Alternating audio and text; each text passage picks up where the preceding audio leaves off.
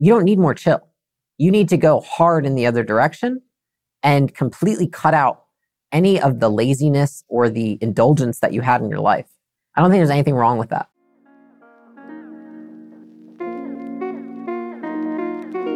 How do you create an unshakable business? I crossed $100 million in net worth by the age of 28. Now I'm growing Acquisition.com into $1 billion portfolio. In this podcast, I share the lessons I've learned in scaling big businesses and helping our portfolio companies do the same. Buckle up and let's build. I got arrested 6 times in a span of 18 months when I was 18. And now I am 32 and I run a very successful company. And this is for anybody who feels like they don't want their past to define their future. I like to share this stuff because I don't feel like when I was going through this and trying to pull my life together after getting arrested so many times, I didn't know of a lot of successful people who talked about some of the stuff they'd experienced in the past. And I've always wanted to be that for people who didn't have it and hopefully be a source of inspiration for people who are in that dark spot so that they know like you don't have to subscribe to being the same person that you are today, tomorrow, and you can completely change your life. If I look back to what caused the situation, I think it was a lot of environmental change, like going from living in a household where there were rules to then living on your own where there were no rules and living with people who did a lot of partying and drinking and were not very responsible. And then also not having a high level of responsibility that I had to rise to the occasion on a daily basis. You know, it was like there's less responsibility. It basically, my environment made it very easy for me to not be the person I wanted to be. And that's what I think I would say made it that, plus not having the skills myself to manage how I was feeling, not having the skill of delaying gratification, not having the skill of patience, not knowing how to deal with negative emotions. Combine that with the environment, and I think that is what caused the situation. It's funny, I don't vividly remember being arrested the first time because I was so drunk, but I remember the next day, and I didn't think it was a big deal. I didn't think it was a big deal because my environment made it normal. Many people got arrested that I hung out with. So what? It wasn't abnormal. And I think that a lot of people are in situations and they are not achieving their goals and they're doing things that are not good for them long term because it's acceptable in the environment they're in. I would say that even it's reinforced to some degree. People laugh. They think it's funny. They talk about it. It becomes something you joke about next week when you go to the bar. And I think a lot of people, oh my God, did you hear like Layla got arrested? Oh, it's hilarious, blah, blah. You know, Jimmy got a DUI last week because, you know, he was driving like an idiot, you know, had a few whatever. And it just becomes, in a way, it's completely accepted. And it is entertainment for people around you. And there's some sort of reinforcement that people get for that. It's like, oh, well, it's entertaining. Like that is, people find you interesting now. It's something. I'm not saying it's good. I don't think it's good, but it's something. I think that I met a lot of people through the jobs that I had and then through proximity, which is you go and you move out on your own into, you know, like a college campus or apartments and you meet the people that live around you. And so most of it was that, you know, it's just meeting the people that lived around in that area. And just so happens that I think depending on what type of school you go to, what type of town you're in, and what type of college you're at, that's going to dictate also like what type of people go to that place and live in that area. And it wasn't necessarily a school where everyone had a lot of pressure to highly achieve. It's not like it was incredibly expensive. And there was a lot of not nice schools surrounding it. So a lot of the same people lived in that same campus area that went to those schools that a lot of people who, you know, didn't finish high school, didn't have a proper education would go to. And so it was kind of like a melting pot of all those people living in that area. The moment that my dad told me that he thought I was going to die if I continued to go down that path, the reason it was effective to hear that was because in that moment, the cost of remaining the same was higher than the cost of change. And they talk about this a lot for people, which is like, some people say it like, you've got to hit your own rock bottom. But what that really means is that there were more negatives to remaining the same than there were positives. And a lot of people, unfortunately, never hit that because others around them maintain order for them so they don't have to experience all the negatives. Or others around them normalize their behavior, which becomes a positive. And in that moment, it became very clear that remaining the same was no longer worth it. I think that in that moment, I agreed with him that that could happen. Like, I could just do too much drinking or drugs and end up dying. And I also felt incredibly ashamed. And I know a lot of people poo-poo negative feelings for whatever, but I felt completely humiliated, embarrassed, and ashamed. So much so that that became one of the biggest negatives. Is like, this isn't funny anymore when you've been arrested 6 times. This is no longer a joke amongst your friends even. It's like a concern. And it no longer becomes like, oh, Layla's just off as a teenager to my parents. It's like, no, you're going down the wrong path in life. And I just remember having such intense feelings of shame in who I was, in the fact that I've been arrested so many times, the fact that I was overweight, the fact that I wasn't, getting the best grades in school. And I just felt like ashamed of who I was. And the pain of remaining who I was greater than the fear of changing.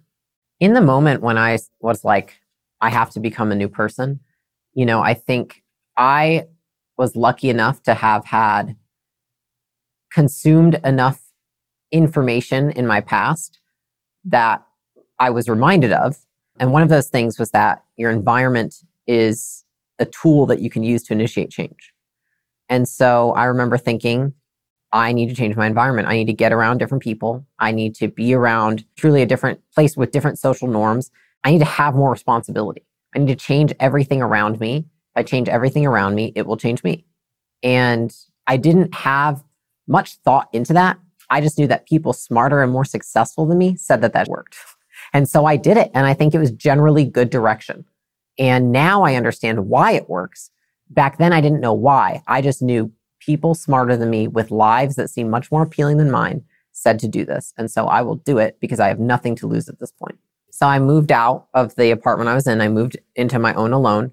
I stopped hanging out with my friends, accepting their invitations to go places. And when I did go anywhere with my friends, I was sober. So I would be the one that drove. So if you drive, it's like, all right, well, I'm not going to drink.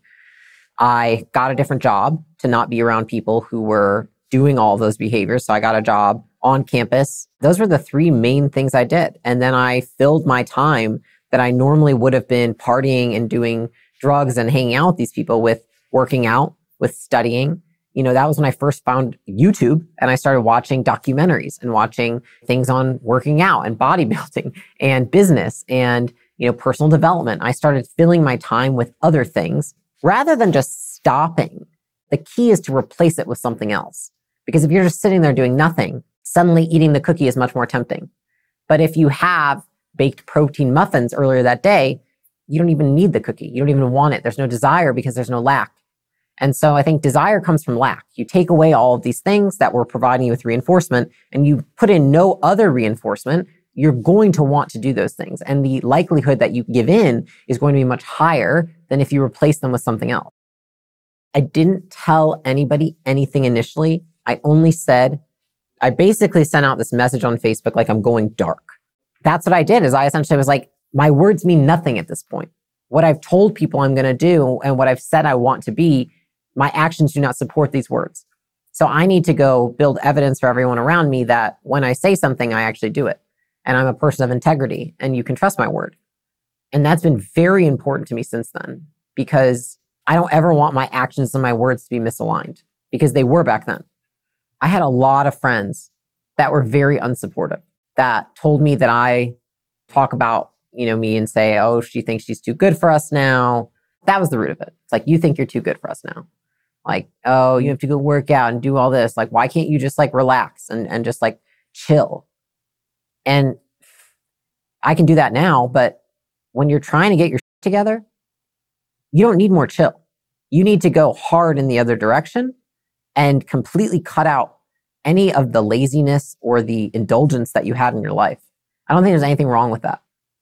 And so I think being a little extreme when you're in a period where you're really trying to change, I think it's good because the momentum works in both directions. I had momentum in the wrong way. I needed to build momentum in this direction.